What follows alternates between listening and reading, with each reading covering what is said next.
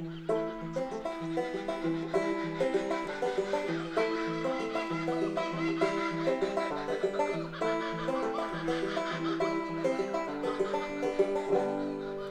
and welcome to the Biology Society of South Australia podcast, where we bring you conversations on all things biology in our state. I'm your host, Brad Bianco. Today's guest is Talia Perry. Talia is a PhD student at the University of Adelaide who is developing molecular tools for echidna conservation using citizen science. Talia Perry, thank you for coming on the Biology Society podcast. Thank you so much for having me. First, I'd really like to congratulate you on your essay Young Achiever Award in STEM. Thank you so much. That's really cool.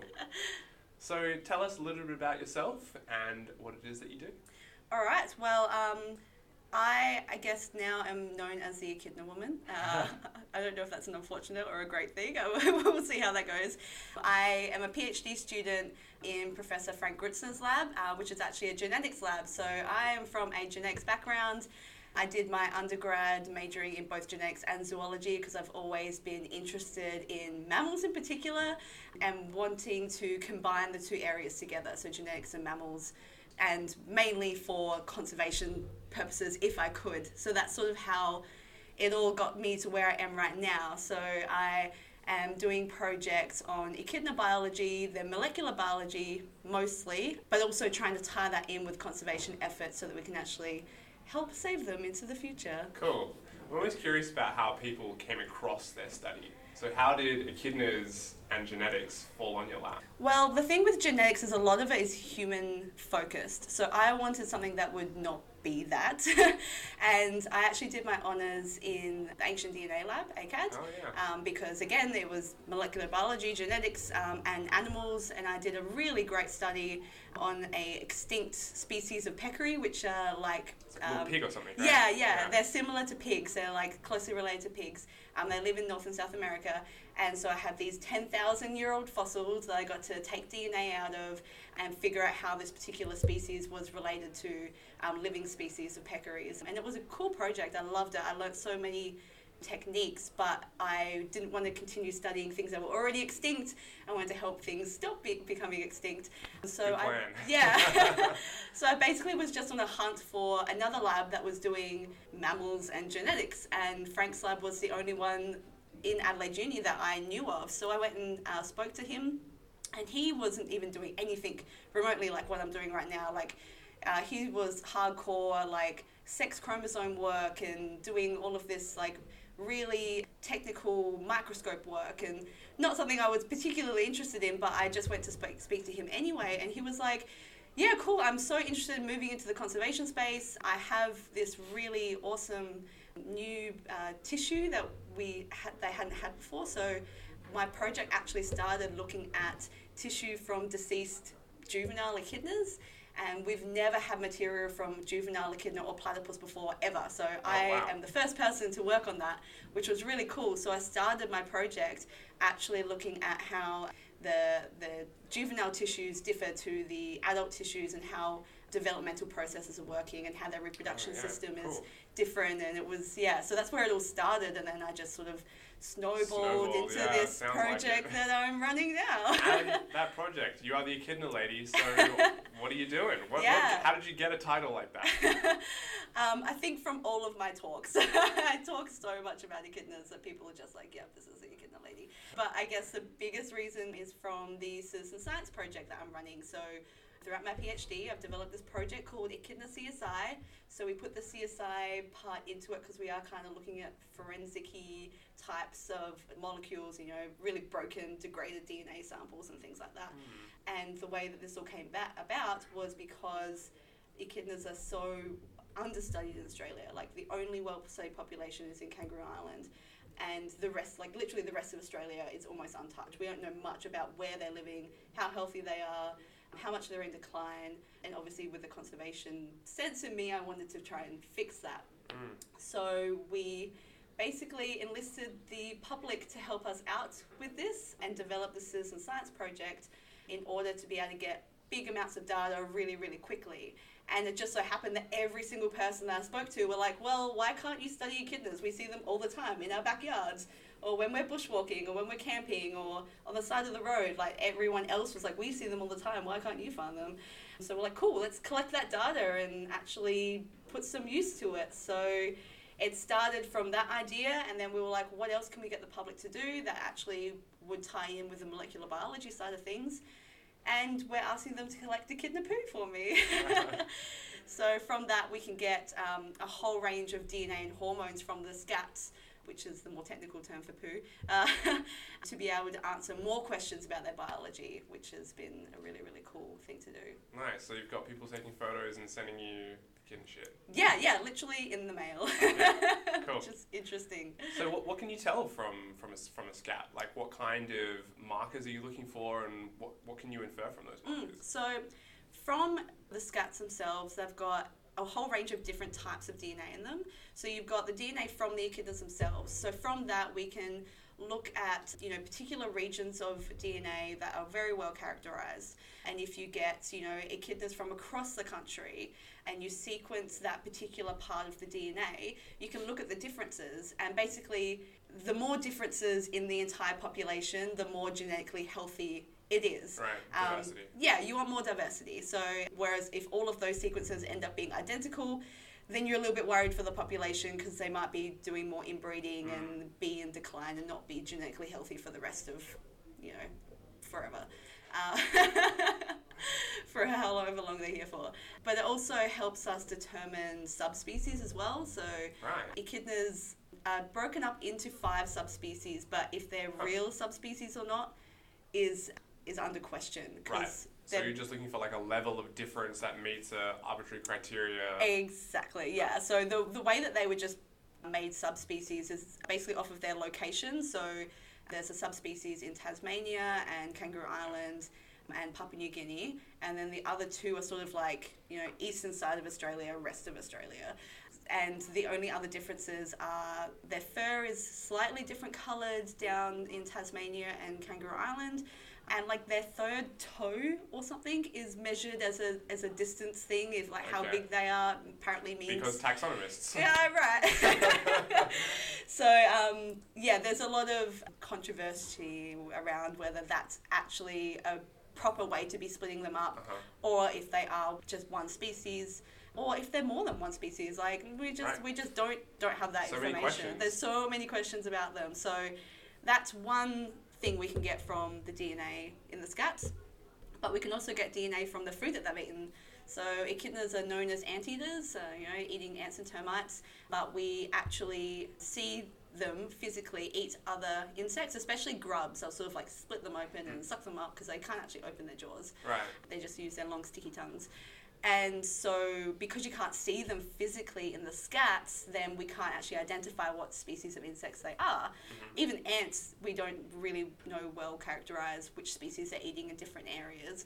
So from the DNA level, you actually can figure that out. So you sort of take a particular region of the DNA, and these are called like DNA barcodes. Right, so you're comparing it to a database of... Yeah.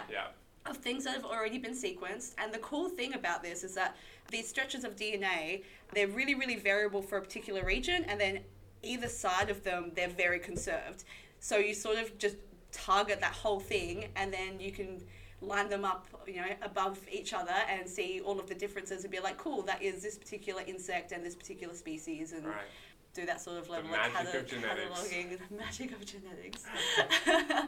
And a similar technique can be used, as well as figuring out the diet, is figuring out their gut microbiome. Like with humans, if you've got a healthy gut microbiome, you are a healthy person. So we can see that with echidnas too. We can actually look at the bacteria species that are living in their guts and figure out how healthy they are. And that's also really interesting, not only to look at the wild populations, but to compare them to the captive ones, because they've actually had a lot of gut issues. Yeah, I imagine they must differ greatly. Yeah. So there's been some, basically they've had diarrhea in the captive populations because they just haven't been healthy, and they can't eat their millions of ants a day. So they instead are given sort of a mush mixture of what is the ideal echidna diet with the correct amount of carbs and protein and fats or whatever. So For a while, I think that wasn't really well studied, well researched, so they just sort of put something together and used it, and that wasn't great for them. But Taronga Zoo actually have someone who is a nutritionist there for their animals, and she's developed a proper echidna diet, and so they're seeing that they're becoming much more healthier, and they used to develop these ulcers inside their stomachs as well, so they're seeing them disappear. So yeah, so again, being able to compare the gut microbiomes of those animals to each other and to the wild is really exciting. Wow, so you can actually tell a lot from... You can get a lot just from one simple scat. It is ridiculous. And the hormones. What can you tell from the hormones? So the hormones is interesting because hormones don't actually survive that long in the environment, whereas DNA, like I was doing ancient DNA stuff, and up to hundreds of thousands of years, like they can stay around forever, whereas hormones not so much. So we're still trying to figure out if this will actually work with the wild populations, but we still do have the captive populations that we're working with as well. So Perth Zoo in particular have a great breeding program, and they've literally collected echidna poo for me over like an almost 12-month period from about 6 individuals. So we're looking at stress levels with them, so you can measure the cortisol in the scats, and essentially by matching that up with potentially stressful events that they've undergone. So anytime a keeper has had to pick it up, or they've gone under an examination, or they've even told us when there were fireworks nearby, so that we can sort of track their cortisol levels in the scats and see if that actually does peak at those particular stressful times. Because if we can match that up, then we can have like a schematic and be like, okay, if they get to this level of like concentration of cortisol in their scat, they're highly stressed in this situation, stop putting them in that situation, sort of thing. Oh wow, so you're like informing how we keep these animals. Yeah, and zoos now are like really onto making sure that they're being good to their animals and not putting them in stressful situations when they don't need to. So I think that's really cool that they're really putting that much effort in. So if we can get that into the wild populations too, that means we can actually find out if there are particularly stressed animals out there and what might be the reasons that. Interesting. Yeah, that's super interesting. Yeah. So echidnas occur all over Australia. So they have this ginormous range. Like you go on the Atlas of Living Australia and it's just the whole continent coloured in one solid colour. Yeah. But what about like within their range, do we know much about how their distribution differs? So are they only occurring in particular subhabitats? Or like, what do we know about their distribution? We don't know that, which is why I think the citizen science part of things is really exciting to see if we can actually tease that apart a little bit more. Because like you said, if you Google a map of echidnas, it's just Australia. Like they don't actually tell you where the dots lie or anything. And even with proper sort of ecological studies, you still have that gap in the middle of Australia, because even proper ecologists don't go out into that area all that often, so we're always going to miss that sort of data set. Yeah, there's definitely a bias. There's definitely a bias, but the cool thing with Echidna CSI is that every time I give a talk, or every time I sort of have a conversation with someone, and I'm like, we want to push it further and further into the centre, we're seeing those dots move further and further into the centre. So we were really starting from literally dots in the major cities to getting them into pretty much like in a ring around the outside of Australia, and now we're getting them pushing further and further and further inside. So I've even gotten scats from the APY lands, which is amazing. That's really cool. Literally smack bang in the middle of Australia. So we're getting more dense information around human populated areas, so hopefully that would tell us a little bit more about how they're dealing with those sorts of areas. And if we can do more ecological modelling types of things, then hopefully we can figure out what vegetation types they're actually going towards. Specific habitat requirements. Exactly, yeah. Are there particular soil types that they really need to be in so that they can get their nutrients and whatever they need to do? But yeah, that's still big questions that we have such little information on. It's incredible that there's such an iconic animal that's so poorly understood. Yeah. Really because remarkable. there's such few research groups actually working on them. So Peggy Reese-Miller in Kangaroo Island, she's an icon, and everyone again knows who she is. She's the original echidna woman. You served her title. And she's been working on the Kangaroo Island population for over 30 years now, which has been incredible.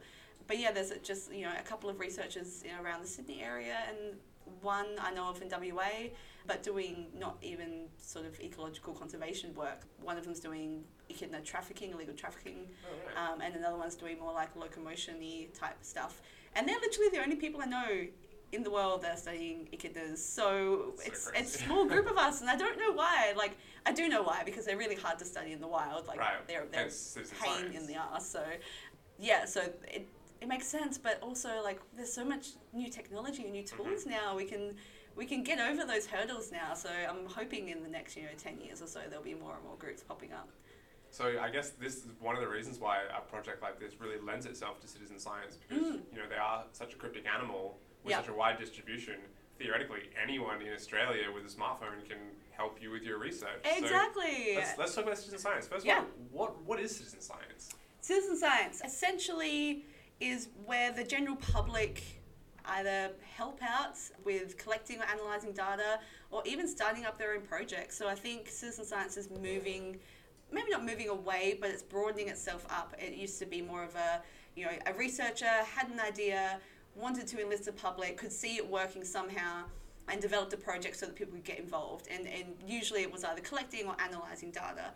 But now we're seeing a lot more of this sort of ground up approach where a community group themselves will have questions that they want to answer, and they will then sort of seek advice from a researcher and then build their own projects, which is a cool idea in itself, because not only are you getting them to be more empowered in what they can do and teaching them new skills and more about science, but you're also allowing them to sort of become self-sufficient, and like you can give them your advice, help them out, and then they can run it, and they don't necessarily need you again after that. And I think that's a really cool thing as well.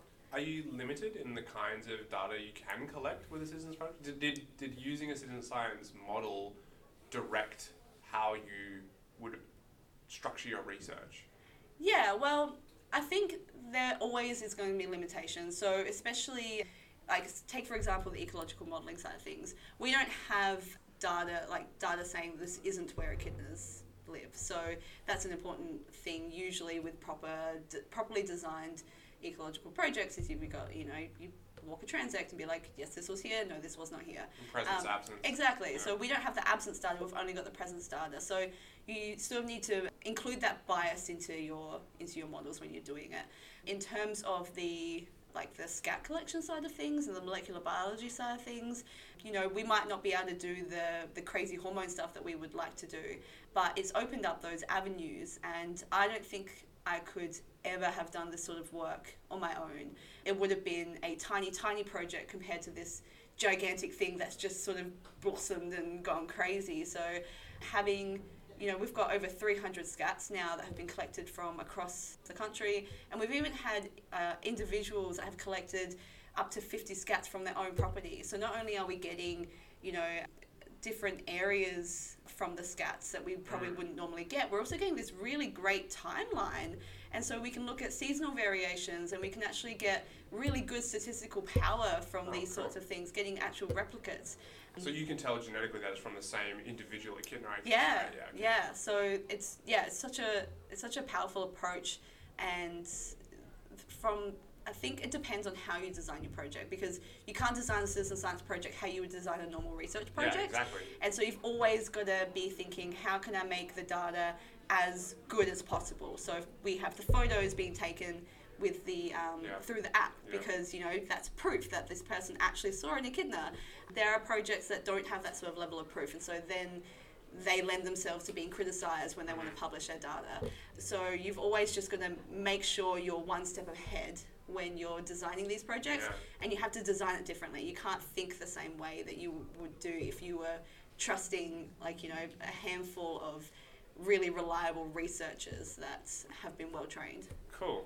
So how are you cleaning up the data, and how are you storing it? I mean, if people are sending you scats, you've got to have a giant collection of scats, but more the digital side. So photos, you got hundreds and hundreds or whatever. How many photos do you have? I've got over 5,000 now. 5,000 photos. So you just cataloguing them and putting them on a database? So these actually directly sort of go to ALA. Oh, yeah. So Alan Stenhouse, who was the person who made the app for us, shout out to Alan, he's amazing. He essentially hooked it up so that we have what's called a BioCollect page. So on the Atlas of Living Australia, there actually is a whole hub of citizen science projects. So you can actually go to the Atlas of Living Australia and go to their BioCollect section, And that's where like pretty much all of the Australian citizen science projects exist right now. And so you can create a page on that, and you can even make sort of surveys on there so that people can put their data directly through that. So if, you know, some people can't or don't want to use our app, that's fine. They can literally go to our BioCollect page, which has an Echidna CSI logo and everything, and then they can click onto that and they can submit their data through that, upload their photo, and tell us where it was found. And so all of that data, even the stuff that's through the app, goes directly to that BioCollect page. So even people can see, if they go to a BioCollect page, they can see the over 5,000 sightings. They can see the map of where they are. So it's all publicly available already, basically. Like, you can physically see what the data is. And yeah, so that's where it's stored at the moment, which is great because I can literally press a button and download an Excel spreadsheet that gives me all of the information and start my analysis from there, sort of thing. So it's been quite well designed so that you limit the amount of data quality control that you have to do and data cleanup that you have to do, because that's obviously a big time dump. But the only really thing we have to clean up is if people take photos that aren't in Echidna. Right. Which, you know, you expect. Does that happen often? Like, not so often. Like, you know, out of the 5,000, there's probably been 100 or so. 100? Yeah. What are they? Like, like a broom or something? It'll either be people, like, testing the app, so they'll just take a photo of the floor or something, just to see how it works, which makes sense. I do that with apps all the time, so of course that would happen. Or there would just be people trying to be funny, so there would just be, like, an Echidna in a museum, or you know, just an Echidna statue, and they'll take a photo of it and be like, an Echidna. I'm like, it's really funny and really cute, but also I have to clean this up. One of the things when I was thinking about citizen science and the way that your app works was the advent of Pokemon Go. Have you thought about what do you think about gamifying science, like in this way? I think it's great. Getting people interested in any way possible. If we had the budget and the time, I was wanting to put some gamification things into the app when we were first thinking about how we could make this happen. Because if you could have a leaderboard of, you know, who has submitted the most sightings or scats, or have something interactive. Yeah, exactly. Give people badges of when they, like, get to certain levels. I think that's fun. Biggest scat. Yeah. The best scat ever. Best looking scat. I think that's really fun, and it just encourages people more. I think gamifying things is always going to be an encouraging thing. I can't see it really as a bad thing. The only bad thing is that it is very expensive to do. So I don't know if you've heard of the Wild Orchid Watch project. I have heard of it. Yeah, so that's run out of Adelaide Uni, and they got there was a big citizen science grant running a couple of years ago that we missed out on. But they got, I think, $500,000. Whoa. Yeah. And orchids. Yeah. And people love orchids. Most of that, they do. Yeah, really nuts for orchids. Yeah. And they are making, like, pretty much all of that money is spent to developing this really cool gamified app so that they can, you know, encourage people to go to particular areas or discourage people from going to areas where, you know, you've got really sensitive areas. Exactly, where you don't want, you know, 100 people trampling around trying to take a photo of it, sort of thing. Yeah. I can see where gamification could become a problem. Like, if you've got sensitive areas and you're I guess the flip side of that is you can work into the game ways of making people to avoid those areas, just like you were saying. Yeah, so I think that's a really clever way of doing it, and I think that it's such a big task as well, because they're pretty much spending their 3 years of their grant on this app as well. So not only are they spending the money, but the actual time to make it good and exactly what they want. I was really lucky with Alan because he'd already created a citizen science app for a different project called Koala Count. And he came to us and was like, hey, I've got the skills, I've got this other app I've developed, I could literally just change it up a bit and make it what you want. And I was like, this is amazing. Nice. And it was pretty much done, ready for testing within like 2 months. And we released it within about 3 to 4 months. And, wow. And like, there's been very little problems with it. You know, there's always bugs every now and again, and Alan's always on top of those. And especially with like iOS updates and everything, like everything's always a little bit hard. So yeah, so that was a pretty incredible thing. Are there things that we now understand more about echidna ecology from your citizen science project and your PhD in general? Yeah, I think the major thing is the fact that they are coming so much closer into highly populated human areas than I would have ever anticipated. So if we look at our map at the moment, there are a lot of sightings literally in the middle of Adelaide. Like you're looking up Glen Osmond Road area, and it's just... it can't be good for them because, right. Not only is it a highly trafficked area, so they're more likely to become roadkill, but there's not that many food sources for them. And we're seeing an overlay at the moment of them just living sort of you just see them in the patches of green spaces. Right. And having such a highly fragmented area of green spaces around the city, that's just going to lend themselves to more trouble than good. So we're also seeing them a lot more in agricultural areas too. So not sure if farmers will be particularly happy about that either. They do cause a little bit of trouble with their fences. Oh, really? Yeah, they can bulldoze through anything. Wow. So echidnas on farmland have never really been a great thing. Most people are fine with them, but there's some that aren't great. I guess one of the other things we must be understanding from your project is the kinds of problems and questions we need to be asking about echidna ecology. Yeah, exactly. It's kind of a good baseline. It is. It's a fantastic baseline. And the good or scary thing is that we've collected more sightings in 1 year of running this project than has been collected for the past 10 years from just normal studies.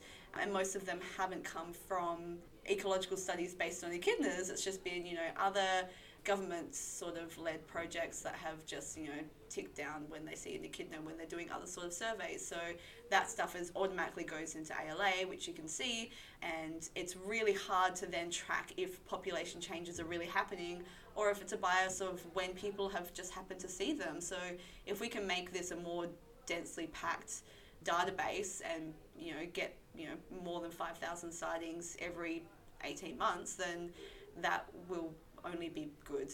Yeah, that's kind of exponential. Yeah, and really cool. And it has been exponential. Like we're getting more sightings more quickly ever since the project has started. So we hit 5,000 in March, and we're already almost up to 5,500 sightings. Wow. So it's just getting bigger and bigger as it's going along, which is great to see. Like our downloads have still slowly been coming in, but obviously with the cohort of people we've already got are just so invested, so engaged that they're just continuously giving us more and more data. I think most people know, obviously, of the short-beaked echidna, the echidna we have in Australia. Yeah. But there are most people. I don't know if other people know about the other species of echidna. There are 3 other extant species of echidna, the long-beaked echidnas, and they're all in PNG, and I believe they're all critically endangered. Yes. So you got the eastern and western longbeak and Attenboroughs. Yeah, I like Attenboroughs. Yeah. Have you thought about how maybe your app or the information you're getting on echidna ecology in general can help the conservation of those critically endangered species? I'm not sure about the ecology because I think PNG is quite a different place to Australia, and it's really hard to actually do fieldwork there. I know I've been speaking to Chris Helgen, who he's done quite a bit of fieldwork back in his heyday up there, and it's just difficult terrain, but we've been speaking to him about how we can actually use more of the genetic tools to help with that. So if we can even just get some echidna scats collected from up there would be amazing, and we can actually find out more about their biology, because we don't even have basic genetic information about them. Like we've at least got where our lab actually is involved in the drafting of the first echidna genome, so for the short-beaked echidna. Cool. So we're involved with the platypus, and that's getting updated as well. And we now have some samples so we can actually look into more things about the long-beaked echidnas too. I know there was a study a while back where they were trying to search for the long-beaked echidna at the top of Australia because people thought that they might still be around. Because they were here in Australia at one point, right? Yes, they were, but that was a very long time ago. Although Chris found a skeleton or a skin of an echidna that was labelled, a long-beaked echidna that was labelled as being in the Kimberleys in 1900 or 1901, and that lends itself to figuring out whether that's truly a long-beaked echidna that was found in 1900, because if it was, that's amazing, because apart from that they should not have been there for thousands of years. So I know there was an Echidna Scout project going on, I think from Jeremy Austin's lab, and he was sort of hunting for the long-beaked echidna by looking at the DNA in those scats, but unfortunately nothing was found from that. But if we can still see if we can find some long-beaked echidnas in northern Australia, that would be pretty cool. Some of that country is pretty unexplored. Yeah, exactly. It's not impossible. Yeah, and even just getting the hormone tools up and running because we're doing all this stuff with the captive breeding population. We're looking at reproductive hormones as well. So if we can get some more long-beaked echidnas into captivity in Australia, then we can maybe start some breeding programs as well. There's only one long-beaked echidna left, and that's in Taronga Zoo. So just one male left is all we've got right now. Oh, sad little fella. I know. So before I let you go, I've got some bonus questions. Okay, right? great. One, electrosensing. So people might know about platypi and their electrosensing and finding things in muddy water, but echidnas, the other monotremes, also have electrosensors. What are they used for? Go. Also a controversial topic. So they've got the similar structures in their beaks that platypus do that let them do electrosensing. So, and there was a study that was done that, so Peggy doesn't really believe this, and so I like Peggy too much. I always believe what she believes. Where they put batteries in the soil to see if the echidna would be drawn to them, and apparently they were. So they think that they have to keep the beak moist with like mucousy stuff, and that will help them track their ants and insects and stuff in soil. So that's the theory behind it. I don't know how like accurate it is or not, but they do have the similar structures. So whether they're still functional is still under debate. Okay, bonus question number 2. This is the one I've been waiting the whole episode to ask you. Why in the world do male echidnas have 4-headed penises? Why is still not entirely known. I can't even like conceive of the mechanics of that. Like, other fun fact about echidna penises is so they've got the 4 heads and they only actually ejaculate out of 2 at a time, and it like splits in half. So you've got like the left 2 and then the right 2. Again, I'm not sure who did those experiments. But yeah, why they have 4 and what that means for helping with their reproduction and with their because these things must have been an adaptive trait. Like it must one would assume, right? I really don't know, but echidna sex in general is just weird. So. All right, well, I think we'll leave it there. Thank you so much for coming on the podcast. If people want to download your app, it's available on the App Store and So, if your iPhone App Store or Android Google Play, you can just search Echidna CSI and it'll pop up. We also have a website, so if you Google Echidna CSI, it's the easiest way to find us. And we're on all of the socials, so Facebook, Instagram, and Twitter. The gambit. So if you want to follow us, please do, because you'll just see adorable photos of echidnas all day long, Puggles. and I can't think of anything better than that. Cool. And if people want to find out more or get involved in citizen science projects, how can they? So there is a Australian Citizen Science Association. So again, if you Google them, they have their own website, and they're pretty much linked to that BioCollect page that I was telling you about, where it lists all of the different projects that exist in Australia. There's also a South Australian chapter of that, which I'm on the committee for, and we're actually holding a meeting in a few weeks' time, the 6th of June, at Glenunga Hub. So if you are interested in coming along, that starts at 6 o'clock, and it's just going to be a couple of people talking about their projects. I'm actually going to be giving a rundown on the US Citizen Science Conference that I was at in March as well, and it's a great place just to meet the community. And the way I got involved in this was just coming along to these types of meetings, talking to people, being like, how does this work? What do I have to do? And that's pretty much how it all started. So I think talking to people is the easiest way. Come talk to me if you want. I'm more than happy to share my wisdom. We'll make sure we put a link to that in the great. For the notes. All right. Well, Talia, thank you so much. Thank you so much for having me. Cool.